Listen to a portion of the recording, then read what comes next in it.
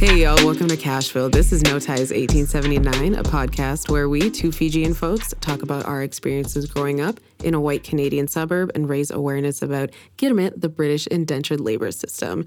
It's Ange, and we're coming at you again with another reproduced episode of some guest pods and shows that we were on. This one was a fun one, y'all. I guested on the Arif and Pepper show, or the Pepper and Arif show, depending on which one you ask. They both love to advocate for the other one. It was a sick conversation, meaningful, insightful, and I really enjoyed being able to share more about the work that I do when it comes to anti-racism work and menstrual equity. We hope you enjoyed this one. And before I go, just wanted to acknowledge that this episode was recorded on the stolen and unceded lands of the Musqueam, Squamish, Tsleil-Waututh, Coquitlam, Kwantlen, Katzie, Kakite, Semiahmoo, and Tawasin First Nations, otherwise known as Surrey, BC. We'll catch you later. You know we're live, right? Yes, we are. And they can hear everything. Welcome to the Pepper Interview Show while we're kind of semi-live. Yes. So, this is kind of like it's actually the Arif and Pepper show. Let's correct that. A comes before P. Well, the text says differently, so people can come to their own assumptions. Yes. So, this is just about over a month for us doing this, so we're kind of still getting used to the kinks and the equipment and all the other little details that we got going on. So, big shout out to Radio Bula Masti for putting up with our incompetence for the time being. Dreams Asian TV and Shana TV as well. Yes. And I'm just going to give a shout out to our sponsor, Punjab Banquet Hall. If you do need a hall for a party or event, they seat 50 to 850 people. Contact number is 604-598-7611. You can reach out to Jeevan or Shama. And if you're doing a charitable cause fundraiser, they'll actually donate the space to you. You just got to pay for the food. Because we love to eat. Which is absolutely amazing. Yes. Great cause. Good space. We've been to a lot of weddings, of course, at Punjab Banquet Hall. That's right. And do you want to introduce our guests that we have here this evening? Yes, I do. I'm so excited. We have no other than Angeline Prakash, and she is from No Ties podcast, and it's No Ties 1879. Sure is, yeah. And so I'm so excited to have you here. It's absolutely amazing. Thank you so much for joining us today. Thank you for having me. I'm stoked to be here. So tell us a little bit about yourself. So tell our viewers and listeners, where are you born and raised? Good question. Hey, okay. It's kind of weird to talk about yourself, right? Because I'm always the one on the other side asking everyone about themselves. Yeah. So it's kind of strange. So thank you for putting me in an uncomfortable position so I can grow. Yeah, that's right. It's gonna get a little hot in here. Yeah, if it isn't. It's already. hot. So my name is Angeline Komal Prakash. I am first generation Canadian, as I love to say. My parents and my brother came here from Fiji, and I was born here. And I currently live since the beginning, since I've been born, on the traditional and stolen lands of the Tawasin and Musqueam First Nations, also known as Delta. If we want to get specific, Ladner, we can get in all about Ladner. Before you get too far away from what we were talking about, it's interesting that you say this because you say first generation Canadian. Yes. I find it hard to refer to myself as a first generation Canadian because when we look at the bigger picture of things, Canada's not really a country.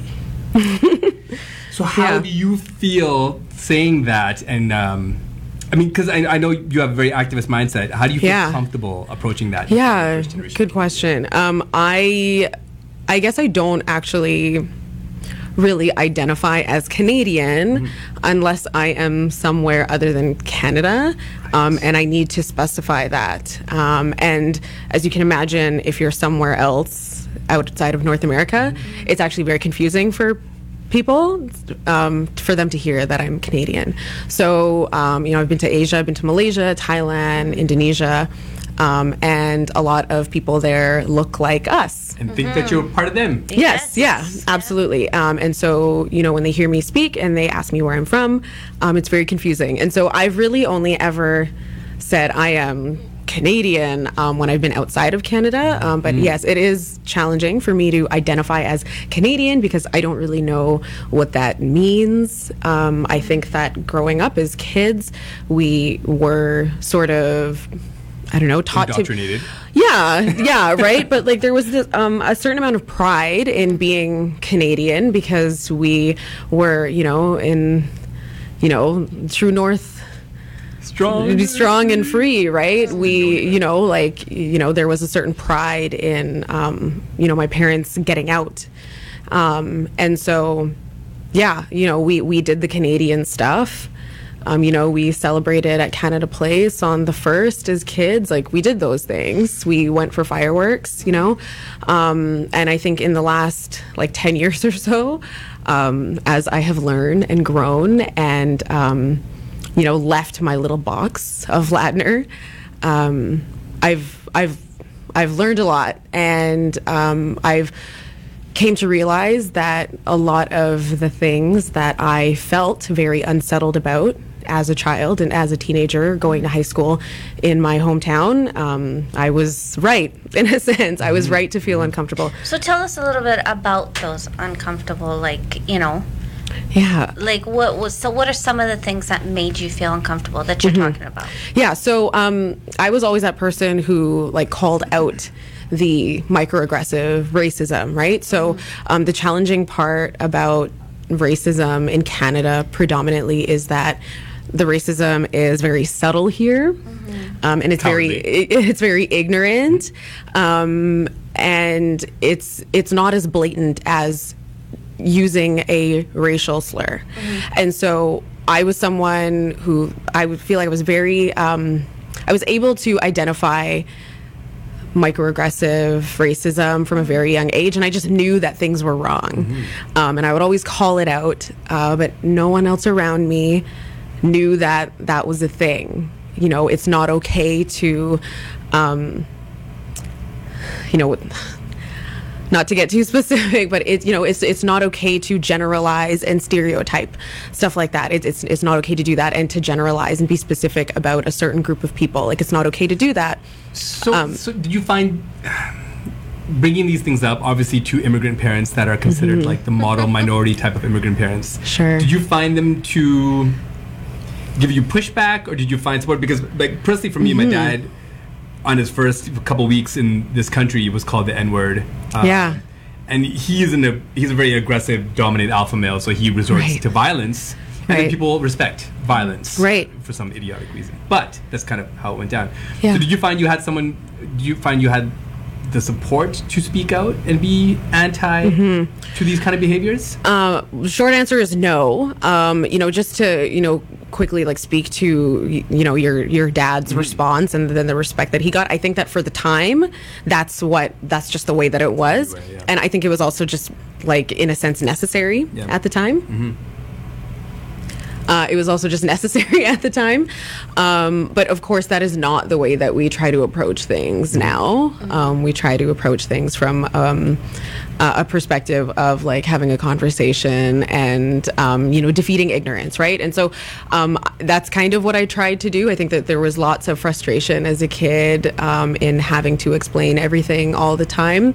But there was not support. I will say that. I don't think there was ever support. I have an older brother who is 4 years older than me, and so that's quite the gap. And so we didn't have a similar crowd, similar friends growing up. He wasn't around when I was in high school, and of course, I think the challenge with immigrant parents is that the hard part is done, right? The hard part is leaving and getting here. Everything that happens here is just cake. This is just we can manage. Yeah, we can deal with this because they already did the hard part, and I think that is a fair stance to have from their perspective. And I think that there is also a lot of, just speaking solely for the Indo-Fijian population, there's a lot of not critical thinking. You're not taught to critically think. You're not taught to question things or advocate for yourself. And so, if things were the way that they were, well, that is just the way that they were supposed to be. Like, who are you to question it? Deal with it. Yeah. And so, no, there wasn't support. It was just me on my own feeling like a crazy person that I'm the only one who feels this way. Yeah. So with that being said, like, is this what drove you to your podcast? Like the energy, the positive energy, I want to say, and I don't want, well, I mean, obviously there's some negative there too, maybe lots, right, to really, like, give you the strength and, the ability to put this podcast together.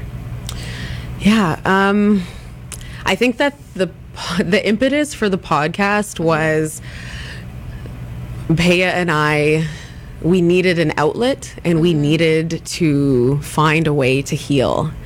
And when I say heal, our high school careers and our upbringings and our young adult lives growing up in Ladner had done such a number on us. And we knew that we had something to say. It was very simple. We had something to say. We wanted to put it out there, and it was a form of healing for us. And the activism is something that just kind of shines through. It's just how I wake up. Communicate. It is. Yeah. It is. I am very understanding. I don't think that everyone acknowledges that. I wake up every day, and I walk this earth the way that I walk it, and somebody that looks like the complete opposite of me, they walk it completely differently, right? They have to make different choices, right? Something as simple as how I am going to do my makeup today, do my hair one day, what am I going to wear to work, what kind of meetings do I have, who am I going to see? All of these things are choices that I actively have to make every single day because I look the way that I do. And a lot of people don't really understand that is a choice that people who look like us have to make. So I think one of the really dope things is how you represent yourself. I think it's Thank great. you. I actually agree with you 100%. Yeah, and I think it shines. Yeah. And I think 20 years ago, you wouldn't have been able to have this freedom to feel as comfortable as you are in your skin.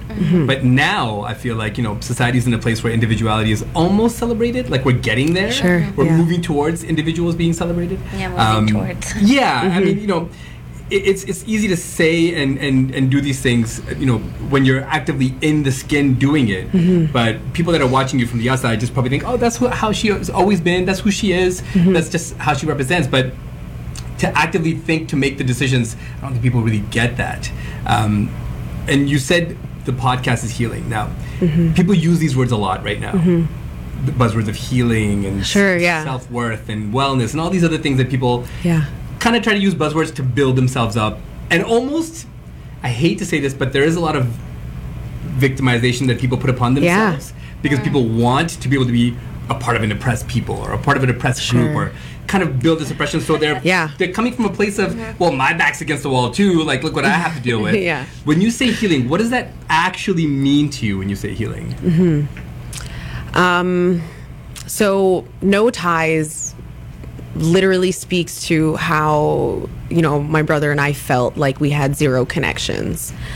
And that's like with the people around us, with our community, with our family, immediate and extended.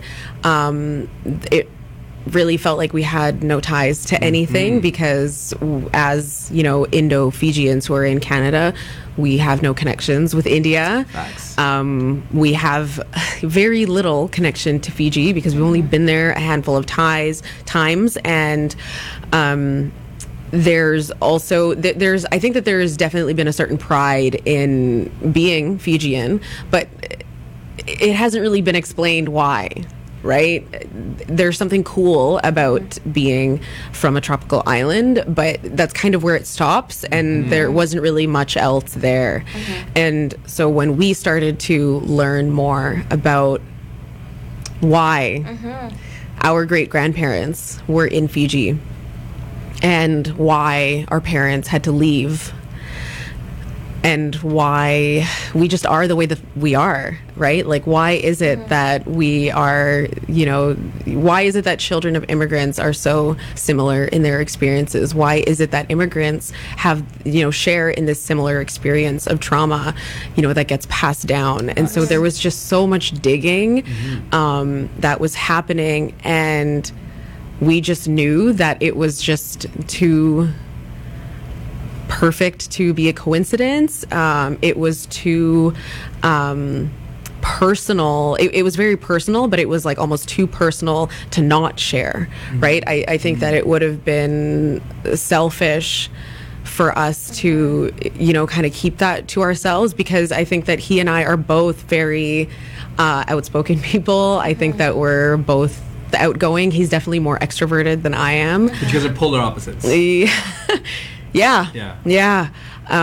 But it was important to us to share our experiences and our stories, because we knew that there was no way that it was just us. Right. We, and so from No Ties, we wanted to speak to that and create those ties and create those connections, without forgetting where it was that we came from, which was, this, predominantly Caucasian neighborhood, this very unique experience of, being Indo-Fijians in this neighborhood that had never seen anything like us, and immediately put us in a box. Immediately. And so, a lifetime, or half a lifetime of assumptions made about us are being exposed on this podcast, and it's really important to us to put that out there, because it has been very healing. It has been very I don't know, it's like a weight off. It really has felt like a weight off to be able to share and be honest, right? Be honest without feeling this sense of victimhood. I think that the victimhood was what we were living in, and now it's not that. It's resilience on so many levels, right? Our resilience speaks to our parents' resilience, speaks to our ancestors' resilience, and I think it's been pretty beautiful. It's been pretty amazing to make connections with folks like yourselves. It's pretty incredible, and I can say that something that he and I used to talk about just this time last year was, next year life is going to be very different. We are going to grow and become these whole people, and I don't think that we're ever going to stop growing. Can't. No, Yeah. can't. Yeah, there's just so much growing to do, especially because we're just these unique millennials who had this very late start in life, in a sense, to bring ourselves out of that victimhood. And I wouldn't say late. I mean, you know what? That's one way of putting it. Absolutely. Yeah, it's one way of putting it. Yeah, it doesn't totally resonate, right? Yeah. But there's just been, it just kind of took us a little while longer to, I guess, figure some things out, because things happen for a reason. Yeah. And there's timing. I really strongly believe in that. And I think that you're helping a lot of people. I think had Thank you you. have done this a little bit earlier, I honestly think that people would not understand. And people wouldn't get your drive Interesting. behind it. And then Interesting. the whole No Ties thing. I think that now, where we are today, I think that more and more people are actually wanting to know, yeah. and they get it. Well, and I think, and they, Yeah, and I they agree. respect I it. think a part of it is too is as an individual, you guys are way more comfortable in your skin and way more comfortable expressing yourselves. Because I mean, if you weren't Yes. comfortable with people hearing some really dark stuff, man, like I've Yeah. listened to quite a few of you guys' episodes, and I mean, even for Ashnil, we're gonna have him on later in the month, but y'all visit some dark spaces, and I think it's. I mean, you obviously understand the feedback that you're getting on social media. People, shower you guys with praise and affection, and I think pretty amazing. I think that's the most profound thing, because it's not coming from. It's not like you guys are bigging yourselves up. You have people of all kinds that are kind of all over you guys right now, and sharing love. So, which kind of, I think you guys are the anomaly. You especially. I think you're an anomaly in this community. Okay. If you meet a lot of Indian girls, Indo-Fijian girls, just brown-skinned women in general, that aren't outspoken, that don't have a vehicle, that don't have a platform. Yeah. What do you suggest, or how do you go about finding empowerment when you don't have the confidence, when you don't have a voice, you don't have a platform? Yeah. That is hard, right? That's so hard, because at the end of the day, you just want to be heard. Yeah. Right? And you want someone to acknowledge your thoughts, your emotions, your feelings, your struggle. I don't really know, I'll be honest, I don't know what the perfect answer is for that. I think that we took it to an extreme, in a sense, and we started a podcast to put it all out there. However, and I'm asking for a reason. Yeah. Because it's Women's History Month, and we just had Women's History Day. I think it's the 8th. International Women's Day, yeah, Tuesday. That's right, yeah. Right, so the whole month of March is essentially dedicated to women's history. And I always find it hard to get behind these actionable days of cause. Sure, yeah. I find it to be a little bit, we talked about Anti-Bullying Day when we came with the pink shirts and stuff. I find it, to me, it's like the ultimate virtue signal. It's performative, Yeah, like, right? look at me, I'm celebrating women too today. Let me be a POS for the rest of the 364 days of the year. And for me personally, I come from a situation with a very soft-spoken, highly intelligent, educated mom that spent her whole life being oppressed.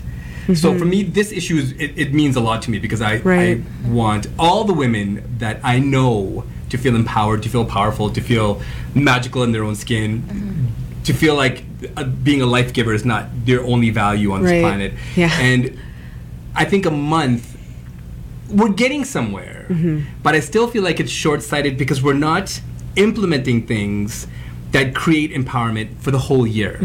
Now, you work directly for a government institution, and you kind of have your profile in a place where you could affect change eventually, potentially. In my mind, she's the next prime minister one day, right? But we're not there yet. But at this time, with what your platform is, how do you start to affect change where this becomes more than a month? There's a lot of talk that things like this, like Women's History Month, Black History Month, we have Asian and Pacific Islander History Month in May. We have Filipino Heritage Month, June. There's a lot of these things that no one really knows about. I think that they're slowly being adopted or co-opted, however you want to call it. Women are like the double minority in this case. Right. Like the object of double the oppression. Yeah. So outside of the ethnic groups that we're looking at, just from the female perspective specifically, how do we begin to change behaviors that actually mean something? Yeah, that's a really good question. And it's the simple answer is it's not just a day. It's not just a month, right? True equity means that, at this time in our history where we lack female leadership in government, companies of all sizes, organizations of all sizes, true equity says that we need to enact policy, real policy, actionable policy that says that, we need to have a certain amount of staff who are comprised of individuals who identify as women or females, things like that. And so it's sort of easier said than done. Yeah, it is, right? And it's sort of easier said than done, right? Because we can say all of these things, we can do all of these things, but it's then someone has to hold those people accountable. And how do we police the world right? How do we police a Fortune 500 company whose main goal is profit, and they're driven by that? And there's also the instance of these companies and organizations hiring folks who implement DE&I initiatives, right? Diversity, equity, and inclusion. That's their job. That's their whole job. But again, it in some instances becomes a checkbox, right? We've hired this person. They're at the table, but we don't necessarily have to listen to what they say. Right? Which really bothers me a lot. It should bother you. It should make you mad. It does. It does make me very mad.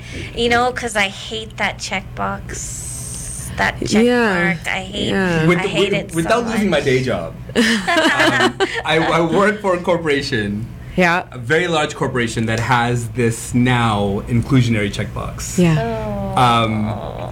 And we get too. sent these extremely tone-deaf emails. And I don't think they understand how tone-deaf they really are, because when you look at who is upper management, the CEO, the vice president, so far and so on down the line, it's obviously only one group of people. Yeah. And they're always going to be tone-deaf because they've never lived an experience outside of one of privilege. Yeah. Now, one of the reasons this is an important conversation is because in one of your stories on Instagram, you specifically said toxic masculinity has got to go. Feminism benefits everybody. Yeah. Please expand. Sure. So, okay, I'll just start off by saying, quick little disclaimer. I'm going to acknowledge that this is going to be a challenging topic for a lot of folks, because as soon as, yep, absolutely. I'll say Thank you, thank you, my brother. Because it's okay. I mean, you know what? I think that we need to talk about this. I'm a grown-ass man. I'm an 80s baby. Yeah. I can deal with it. First of all, you're not my mom, okay? I like being his mom. I'm an 80s baby. I come from a broken generation of men that don't know how to handle emotion, feelings, or people that are different. If I can come to grips with it, y'all can come to grips with it. So suck it up, please. Yeah. And there it is, right there. I think we can just go home, right? Yeah, so feminism is for everyone. Now, when we talk about feminism, I think there is the idea of, or the understanding of what feminism is to people like our parents is, crazy women, running up and down the street with no bras on and just, getting mad.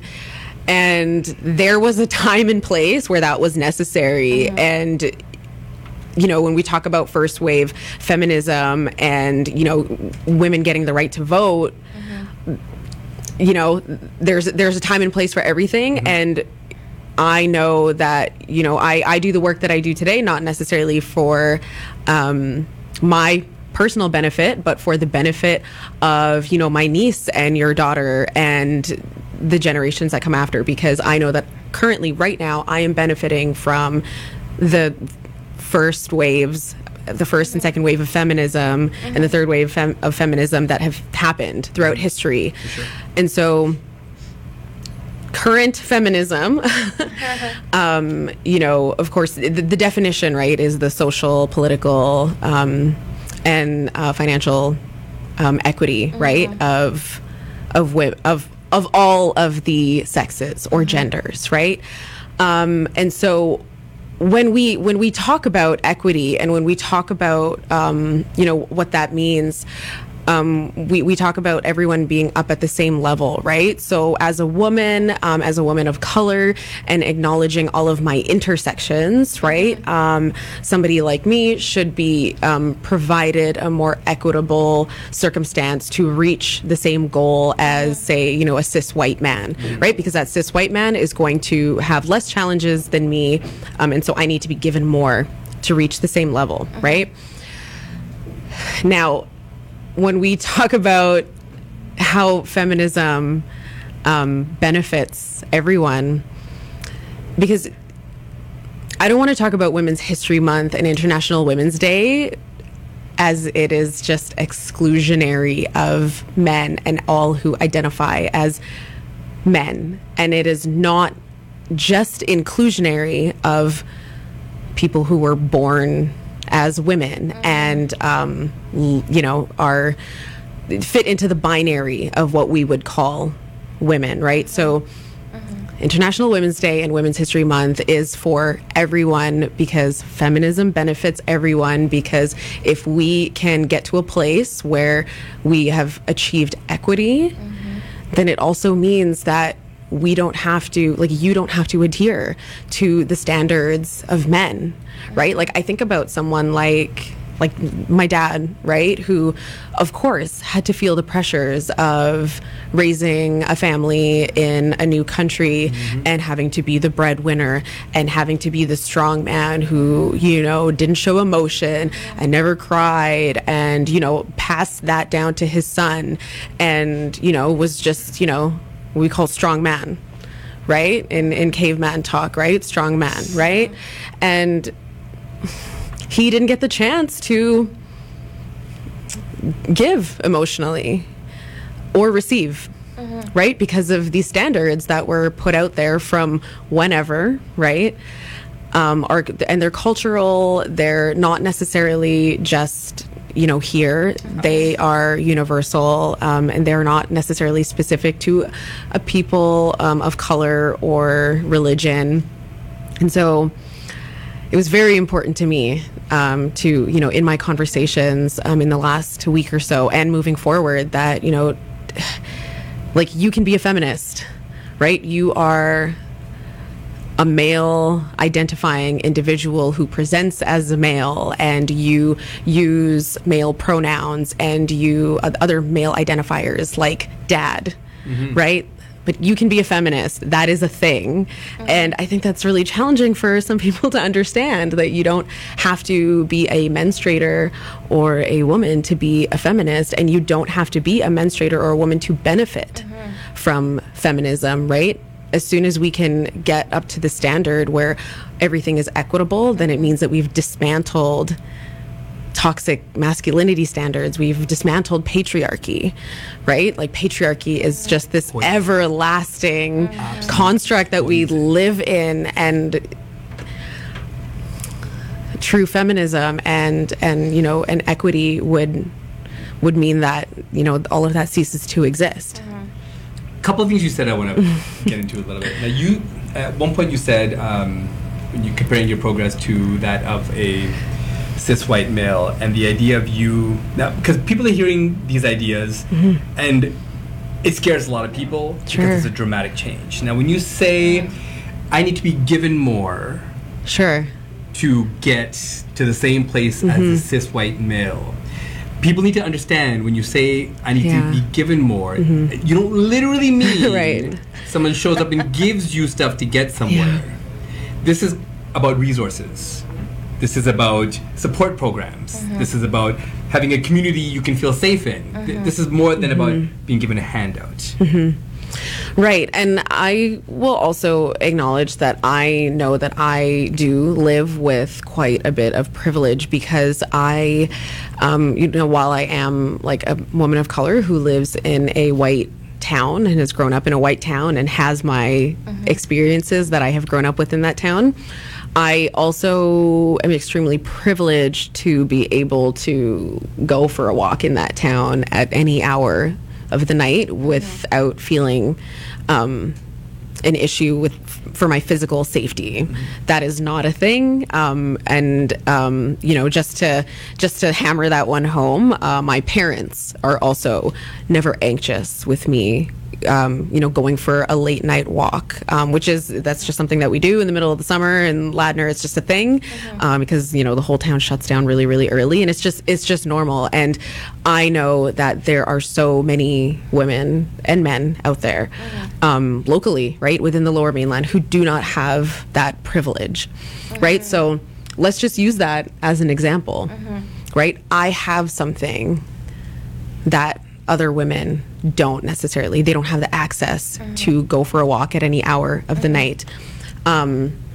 Feeling unsafe physically in my hometown is not a challenge that I have to overcome. It might have been mentally at some point, but it is not something currently that I have to deal with. And It never will be. I don't think it ever will be, right? And that is what we mean by privilege, right? It doesn't mean that, you know, I haven't had a hard life or anything like that. It just means that I don't have to deal with this thing that other people do have to deal with. And it is a really big issue for them, right? Like, you think about a woman, you know, getting off the bus late at night and having to walk that, you know, what short distance from the bus stop to her house, and you know, the feelings of physical unsafety that she might feel. That's not a thing. I've never had that. I haven't had to deal with that. Oh man, this is it's a tough one for me, because I become an object of fear for women. Yeah. At night. And in the moment, I'm offended. Yeah. In the moment, I'm like, what? Like, move your bag to the other side, cross the street when you see me. These little things, I'm like, what? But they don't know me. Right. And it took me a while to understand that what I look like at night to a individual woman walking down the street is literally a threat. A threat to her safety, a threat to her potential freedom, and a threat to her being alive. And I've had a conversation with men about stuff like this, and it took me a while to get through to some people, because I'm like, yo, yeah, imagine being 5'4", 120 pounds, by yourself, nobody around, and this 6-foot dude is walking towards you. You have no idea who this person is, whether they look friendly, smile at you, whatever it is. And I think a lot of men have to get to this place where every time you see a woman by herself, the idea in their mind is, oh, I feel okay about this. It's more like, please don't look at me. Please don't come close to me. Right. Please stay away from me. Yeah. And I think we need to kind of start to reinforce these ideas of what it means for someone to feel safe all the time. Because if we lived in a society where women felt safe, like when we had your daughter on here, and she had brought up sexual assault, and she was wearing sweats and a t-shirt, I remember she made it a point to clarify, I wasn't asking for it. I wasn't dressed like I was asking for it. Right. And she made a point to say that. And it blew my mind, because I'm like, why do you have to even put a disclaimer in? There's never an ask. No one ever asks to be raped or physically assaulted or sexually assaulted. But she made a point to say it. Right. And that's damaging as hell, because that means as a culture, we're broken. Yeah. We are broken. I will say that I absolutely identify with that feeling of having to justify yourself, explain yourself constantly, having to ensure everyone knows that, you know, my intentions were one thing, and I didn't mean to, and, you know, just having to pacify everybody's feelings. That is just the world that we grow up in as women, right? And you know, I just want to, like, on another note, just comment on that comment of, you know, like her saying that she wasn't dressed as if she was asking for it. I haven't heard the conversation, and so I'm not, you know, perfectly clear on exactly what the context was. However, I will say that, yes, you're right, no one ever is asking for it, but there is no way that someone is ever dressed where they are asking for it. I agree. Sweats, baggy t-shirt, or whatever. Right? There's probably some part in the world right now where what I am wearing right now would be classified as asking for it, right? In a more liberal place like North America, it's going to be something with like thin straps and a low V-neck and a short skirt is asking for it, right? But this is what we are talking about when we are talking about feminism and, you know, dismantling the patriarchy, is that is a patriarchal standard, right? That is a social construct that somebody just made up one day and the rest of us just ran with, right? How many times have we been in some sort of familial setting where we have been told to make sure that we dress a certain way, or to go change, or to sit a certain way, all of those things, right? No one has ever addressed the sexualizer. Yes, absolutely, right? We tend to, right? And this is unfortunately the world that we grow up in. We grow up in a world where women are taught to adhere to the needs of men and the shortcomings of men. Right? It's too much to ask a creep to not sexualize. It's more common and just more appropriate and easier, or whatever we want to call it, to just tell us to fit the standard so we don't have to deal with this. Right? And I don't even think, like, I've absolutely grown up being, asked, like, I'd come out of my room and, my parents would be like, don't you have anything else to wear?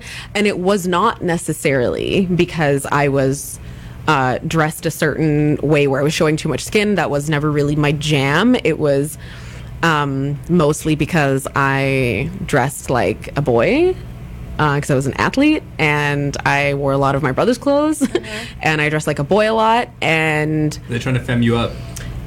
But yes. However, it becomes very confusing, doesn't it? Because it's like they want you to be like this very specific kind of femme, where it's like you are dressed in some sort of form-fitting or gendered clothing that doesn't show too much skin, but the moment it's like too baggy and is not gender specific, then it's also not okay. And it's very confusing, okay? And it causes identity issues for a lot of kids, right? To have to fit into this binary and then fulfill the expectation of that binary. Yeah, that bothers me. I just think it's just ridiculous. I completely agree with you. Like, I just think that whether you're asking for it in a sexy dress and heels on, or with Jordans on and a baggy shirt, and I think that has nothing to do with it. Absolutely. I agree with you. I'm not discrediting, like, what my daughter went through at that time. A lot of love, a lot of, emotions, tough times for her. But yeah, I 100% I agree with you. Like, I think a creep is a creep. I can be in a sexy dress, and how do you know that I'm not a predator? I mean, it doesn't always have to be guys either. It's true. Right? Like, I mean, it works both ways, right? Like, I mean, even like you were talking about, how the women take their bag and go across. Well, you know what? That's happened to me. And people think that, okay, well, just because I look a certain way, hey, you know what? Let's, you know what? She's going to do something to us, right? Right. And, so I tend to look at it both ways. Like, even when it comes to, like, mental health, right? Of course. Guys go through a lot. Men suffer Sorry, guys, quite just a bit. A quick interruption. Just want to quickly shout out our sponsor before we get too far away. Punjab Banquet Hall. You can contact Jiwan or Shama at 604-598-7611. They can hold 50 to 850 people. They're in the File Banquet Center. And if you are doing it for a good cause, they will donate the space. You just got to pay for the food. Please continue your point. Well, with that being said, we do have other sponsors too. Do we? Yes, we do. Who's the other sponsor? Well, I want to give a shout out to Doreen Singh, who actually gave us some, she donated a gift. So she does wraps. She does, it's called Wraps by Dough. So if you're looking for any kind of, gift basket, anywhere actually, she'll even, if you have family in Edmonton and... I'm not trying to do stuff, right? Yeah, exactly. So I think you were trying to... but I do want to give a shout out to Doreen Singh. So Doreen, thank you so much. And also, shout out for like the hustle and like, do your thing, girl. Yeah, that's right. I think when we tried to include men in this conversation, let's try not to go there. That's all. To me, it feels a little bit forced because without making it seem like we don't go through stuff. We really don't go through the same stuff. Like, no, you don't. I never have to leave my house, ever have to leave my house and be afraid of anything except for the police. And I don't commit crimes. That's a whole other conversation we'll get into. Right, another time. right. But That's I don't ever have to go anywhere. And no man that I know has ever said to me, "Man, I don't want to walk at night. I'm scared. I'm scared I might But get there are some guys. But here's the thing, because I had this conversation at work with a coworker, and he's like, "Well, men get raped too," and I'm like, "Yes, they do, by other men. That's where it happens." Right. Sexual assault against men happens to men, primarily by men. There aren't female serial rapists that are putting men in jeopardy or putting their safety in jeopardy. And y'all gotta listen, okay? I'm not a man hater. Okay, I'm a man, but I understand in the place that we are in society, in the place that we are in our lives, and in this world, we have this irresponsible advantage in life that we don't talk about and don't really give truth to. And I try to kind of level the playing field with the people that I know and the people that I speak with and the men that I know, and I really try to bring people down to earth. It doesn't always work. I definitely lost friends over this, but I try to keep the balance in my household for sure, because there's 2 boys and there's 2 girls, and nobody gets treated differently in the house. My son is raised the same way as my daughter. My daughter gets the same privileges as my son. There's no imbalance, and I want to make it very clear when we have these conversations, it's not about downplaying the role or the importance of men. There'll be a time where we talk about the suicide epidemic of men. This is not the time. Specifically, we have specifically brought on someone like you to speak to these kind of issues, so that people have a better understanding of where we're going wrong and how you can do individual daily things to make sure that you're not perpetuating these same kind of ideas and ideals, and essentially punishment to the women in your lives. You're 100% right. I mean, it's not, this is going a little off topic, absolutely, and that wasn't my point in bringing up the fact that, you know, all I'm really trying to say here is that I agree with you. Like, I 100% agree with you. I think that, you know, you're not asking for it by dressing a certain way, right? And all I'm trying to say is, like, you know, and please elaborate, like, you know, creeps can be creeps, right? Whether you're female or male. I mean, like, there's many women that attack women, right? And try to sexually assault, right? And so with me saying that, elaborate. Tell Sure. So I'll address the this thing first, this one thing first, where you know, the predatory nature of women does tend to be different, right? So where men might you know, I feel like we should have had a trigger warning for this show, but you know, men might very aggressively you know, physically attack women. That is the most common thing, I guess, that we tend to see in the news, right? Because we don't necessarily get reported on you know, the emotional abuse necessarily all the time. Those are things that are less reported and less talked about. On the other end, you know, with females, the predatory nature of females tends to be, you know, what we see in the news, what the media covers is the teacher who preyed on a male student and actually developed a relationship, right? That is more of what we tend to see when it comes to... That's a really weird one. It is. Really weird one. It is a very weird one because it requires a level of grooming and effort. And there is also an element of severe emotional damage with the predator, of course, right? But there's also some celebratory feelings, which sounds bizarre. Beyond bizarre, I understand.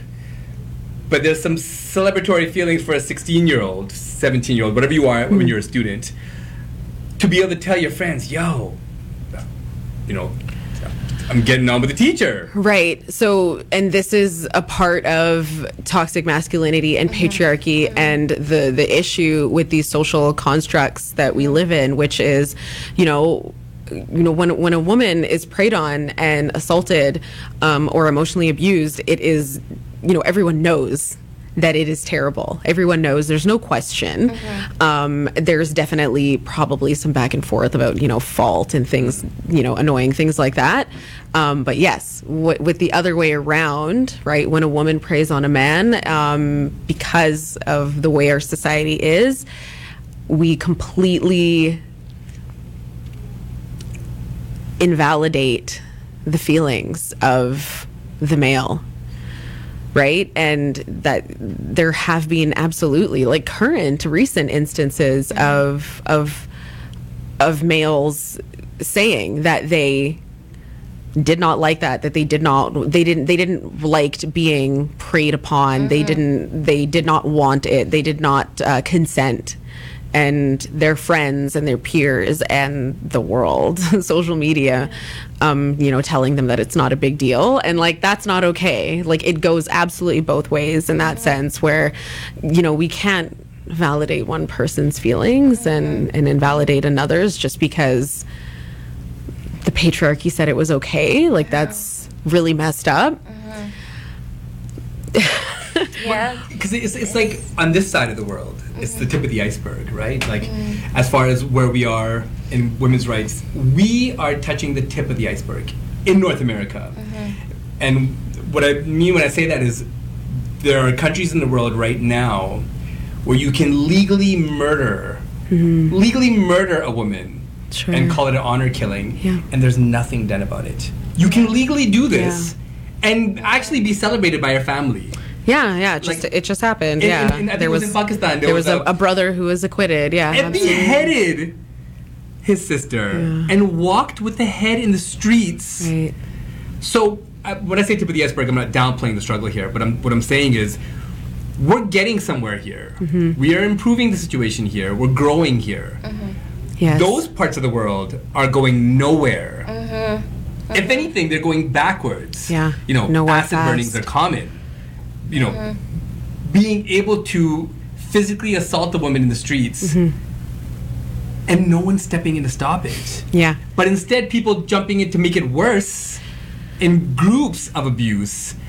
Places in that side of the world, I feel like we're just going so much further backwards. Right. Yeah. His parents, welcomed him home. His mom was actually interviewed and was quoted saying that, while she does weep for her daughter, she's happy that her son is home because he was, in jail for a year for the duration of, the trial or whatever. And so, yeah, I am very happy and lucky and privileged, again, to be living in a place of the world where I can have a podcast and say whatever I want. Yes. I can feel empowered to dress the way that I want to. I can speak my mind. Yeah, I have a lot of freedom and flexibility where I am, and I really don't take that lightly. I feel like it is a responsibility of mine and anyone who understands me and agrees with me to continue this movement for not just me and the folks here, but for women globally. Because again, when we talk about intersectionality, location and global positioning is definitely something that is one of those intersections, right? Like this woman in Pakistan who was really leading a charge, leading a movement for so many women who identified with her. I hate to say this, but look at what happened to her. And someone like me hears that and feels like we can't just let what happened to her and that be it. We cannot. We have to do something about this. In Pakistan, all the women that see this take 10 steps back. Of course. Yeah. And how would they not? Feeling free. How could they not? Yeah. How could they not, right? I completely That place is a hole, yo. their lives are literally in danger. Yes. Right? There is no freedom to go to school and get an education. Like these simple things that somebody like me takes for granted, and that opportunities that I might squander. Right? Those are the things that they can't even do if they wanted to. And if they wanted to do them, then they would literally have their lives taken away from them. That is something that I will never be able to identify with or understand, but I don't have to understand that in order to be compassionate towards it and engage in discourse about it like this. And when that happened, I absolutely talked about it with my parents. And of course, they are not people who understand anything like that either, right? But simple things like that, like talking to my parents about it, continues the conversation elsewhere, right? They talk to their peers about it. And like, this is how we're doing things now. I think that... or at least starting to do things. Yes, it has been very important for my brother and I to really start with our own household, right? You start with your own home and start with those little movements to affect change and help your parents and whoever understand, or even just be open to engaging in that discourse so they can take those ideas elsewhere amongst their peers who, are generally of their generation and have a similar way of thinking. And can, I can honestly say that because of the conversations that we have with our parents, their minds are certainly more open and they have broader knowledge of just activism in general and the things that we talk about, right? I think it's just really important for us to start at home and just keep on informing, right? Because we know the difference between right and wrong, but I think that everyone sort of applies it a bit differently. Yeah. I'm gonna put this all on you guys now to set the stage for what's to come. So I try to use my platform for this kind of stuff and try to highlight behaviors that I want other men to hopefully follow and reproduce in their own homes. But now this is going to be completely the responsibility of you two to fix the world right now. If you have the keys to the master stroke, this is for both of you guys. Keys to the master stroke, one turn fixes everything to balance the playing field and make the world better for women across the world. What do you do? Smash the patriarchy into non-existence. Say it one more time so the camera sees your face. Smash the patriarchy into non-existence. What about you? No comment. You know what? I think that's the safest thing to do because I actually really do agree with you. I agree with you 100%. You know what? Yeah, I do. Yeah. Hey, man, preaching to the choir here, man. Whether it's through religion, whether it's through culture, whether it's through music, wherever it is, the idea of patriarchy, we know it's failed. Miserably failed. Repeatedly failed. Countries failed. Governments failed. World wars. Corporations failed. Polluting of the earth. It is literally powered by patriarchy. So if we can eliminate those things, those kind of... That's breaking a wall. Think about... from society. We might be able to actually move forward, right? And make the world a better place. Think about the world right now, right? Possibly. The toxic egos of men have literally started a war. Yes. As we speak. I don't I don't want to generalize it into that. I'm sure there were a lot of other things that happened, but if we really want to boil it down to something. Right? There's never been a war. Let's just put it this way. There's never been a war in this world, in our current recorded history, where the war was started by two warring nations led by two women. Has not happened. In our current recorded history. I think that should say, that should kind of sum up most of it right there. But before we do head out of here, Angeline, time for you to shamelessly plug yourself. Where can people find you in the podcast? Sure. The podcast is called No Ties 1879. No Ties speaks to our connection or disconnection, rather. In 1879, we really wanted to bring to light and highlight the date, which was May 14th, 1879, where the first boat, the Leonidas, landed in Fiji carrying the first round of indentured laborers. And so that is why we call it No Ties 1879. We talk about, our experiences growing up in a white neighborhood, and we also talk about Gittimit because it's very important to us that the world knows this history, our story of resilience. It's very important to us. So we're on all the platforms, Apple Podcasts, Spotify, Google Podcasts, SoundCloud, everywhere. Go find us. We are No Ties 1879 podcast on Instagram and TikTok, and I am at Angeline KP on Instagram. If you want to follow me there, I talk a lot about feminism and menstrual equity. I'm a menstrual equity activist. I work with a lot of nonprofits to just a week off every month. Yeah. A week off every I really actually wanted to talk a little bit more about that too. Like, we'll have to actually bring you back another time because I do want to touch base on that as well. What you do and how you support the women out there. It's really important to me. It's really important. It's important to a lot of older women and younger women. Like, I'm not going to just say for the younger women because you know what? I'm going to be really honest. I think you're absolutely amazing. I think you're such an intelligent woman. And you have actually taught me quite a bit. So I just think that everybody has room to learn. So I do want to invite you back another time. Absolutely. Maybe I would love it to. could be Angeline and the Pepper Show. Yeah, absolutely. Well, it's not going to be as fun at all. You know this.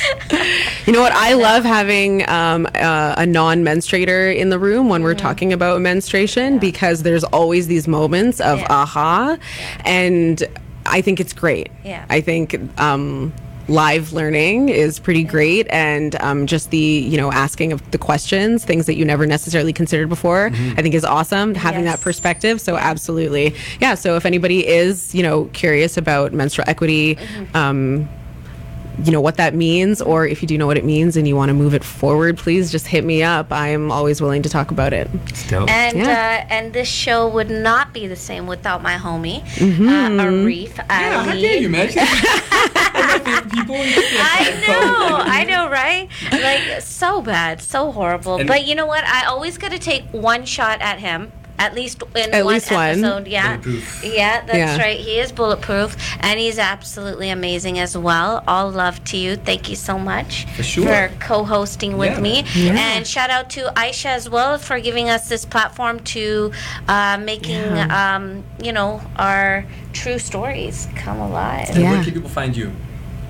Do they have to? Yes, absolutely have to. I'm a little bit shy, so I don't know. But Pepper Prasad on Instagram, Facebook, same thing. Pepper Prasad. Doesn't change. And you can find me at It's Elite, ITSALITE on all platforms, as well as the High Phrase podcast with me and my homie AC DJ. And before we head out of here, we have to plug a show that we're doing March the 19th, High Phrase Live, the very first High Phrase live podcast. We're going to have comics, we're going to have musicians, we're going to have Angeline and Ash Neal from the No Ties podcast for the very first time doing their very first live. Yes, So I'm really excited to see you guys do your thing. It's going to be a great show. It's going to be at 431 Front Street Muse, Suna Studios. It's got an inappropriate name, so we're not going to say it here, but we'll make sure we throw it up in the comments so you guys know how to get to us. $20 a ticket. It's going to be like a 4-hour show. It's going to be supremely entertaining. Nothing like this that you've seen before in this city. So I'm really excited. Thank you so much for coming on air. Thank you for having me. I really appreciate it. Thank you. And shout out to our sponsor once more, the Punjab Banquet Hall. You can reach out to Jiwan or Shema at 604-598-7611. They hold 50 to 850 people. We've been to many weddings at this place. It's a beautiful, beautiful hall. They're in the Pyle Business Center. Okay. And don't forget, if you're doing a fundraiser or any kind of any fundraiser really. Charitable causes. Charitable causes, Yeah, fundraiser. They will give you the hall for free, long as you pay for the food. So it's a good cause. Then give them. It's a good trade-off. Yeah, it is a good Yeah, trade-off. definitely. Yeah. So hit them up, Punjab Banquet Hall, 604-598-7611. And who can they reach? They Jiwan? can reach Jiwan or Shama. All right. For those of you listening on Facebook, thanks for tuning in. Those of you on Shana TV and Radio Bula Masti and Dreams Asian TV, thanks for tuning in. It was great jumping into your faces for an hour. We will see y'all next week. Peace.